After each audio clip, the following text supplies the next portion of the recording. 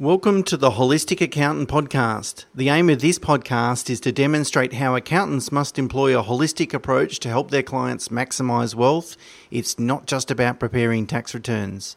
So each week, Mina Abraham and I will discuss topics to help you better understand some of the things your holistic accountant can help you with. So we often get asked by clients, how do you value a business?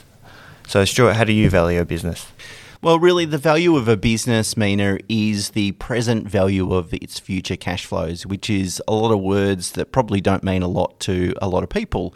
Essentially, the value of a business is how much income it will give me over time, and then what is the value of that income today. So there's two components to that. The first one is how profitable is the business? So that's really what its profit is today and what it could be in the future if it's got growth prospects. So part of it's going to be around growth is the actual business itself, whether it's got a product or a service, and how competitive and compelling is that product and service. And then the second element to that is the industry. So is the industry in growth? Is it in decline? Is it very competitive, not so competitive? That will kind of inform us as to, what the future profit might be. And then the value in today's dollars is really about making an allowance for risk. So we can all sit down and do a business plan and a business cash flow and so forth, but we all know it's inherently difficult to forecast these things, and things can go wrong and things can go right too, so that it can move in both directions. So if you've got a business that's been around for 20 years, that's been very stable in terms of its profit, well, arguably you probably can predict that profit for that business with a greater level of certainty than, for example, a startup business. For a startup business, it's kind of pie in the sky. Who knows what it's going to do? So there's a high level of risk.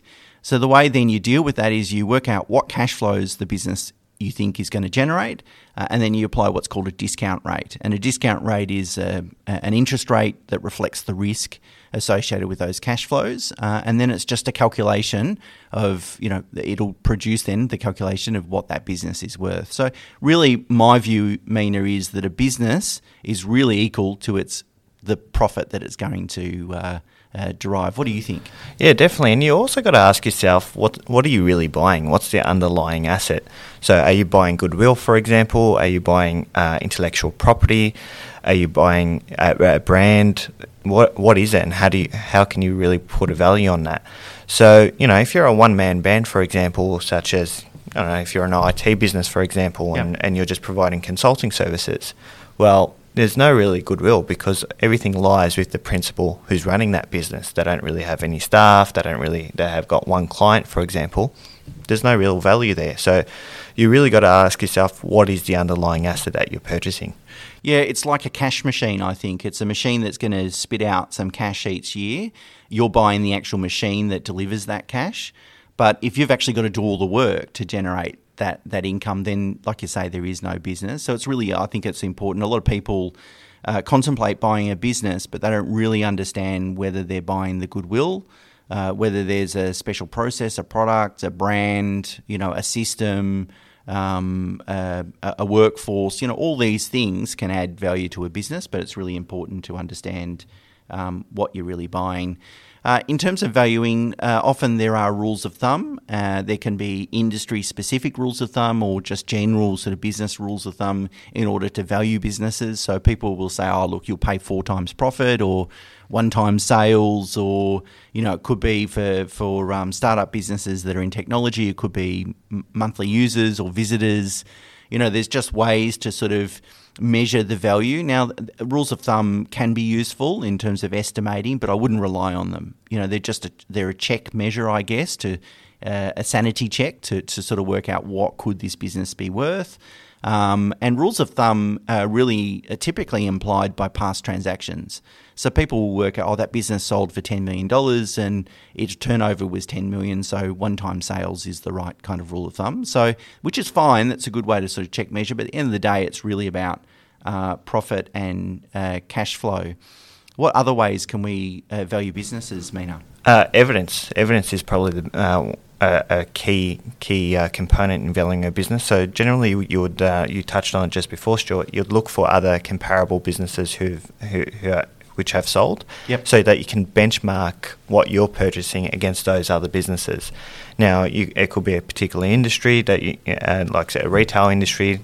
Typically, retail industries go for a multiple of EBITDA, and you can basically work out what the profit is of the business that you're purchasing, and use that sort of as a benchmark. Yeah, the difficulty is with small to medium-sized businesses, those sorts of sales numbers aren't published. Whereas for much larger businesses, say listed business makes an acquisition or something, there's more publicly available information to benchmark that. The way to deal with that is really to use an accountant or business valuer that has an industry specialisation. So any accountant that operates in a certain industry, whether, let's say pharmacies, for example, if they've got a lot of pharmacy clients, they will know from their own experience how those pharmacies transact and what multiples are being paid. So really, that's the best thing you can do if you want to value a business in a particular industry, is find the accountant or business valuer that sort of dominates that industry or specialises, and seek advice from them. So there you go. That's how to value a business in less than 6 minutes, but at least it gives you a bit of an idea of what are the components of business value and how to go about doing it. Thank you for listening to the Holistic Accountant podcast. To find out more, please visit holisticaccountant.com.au.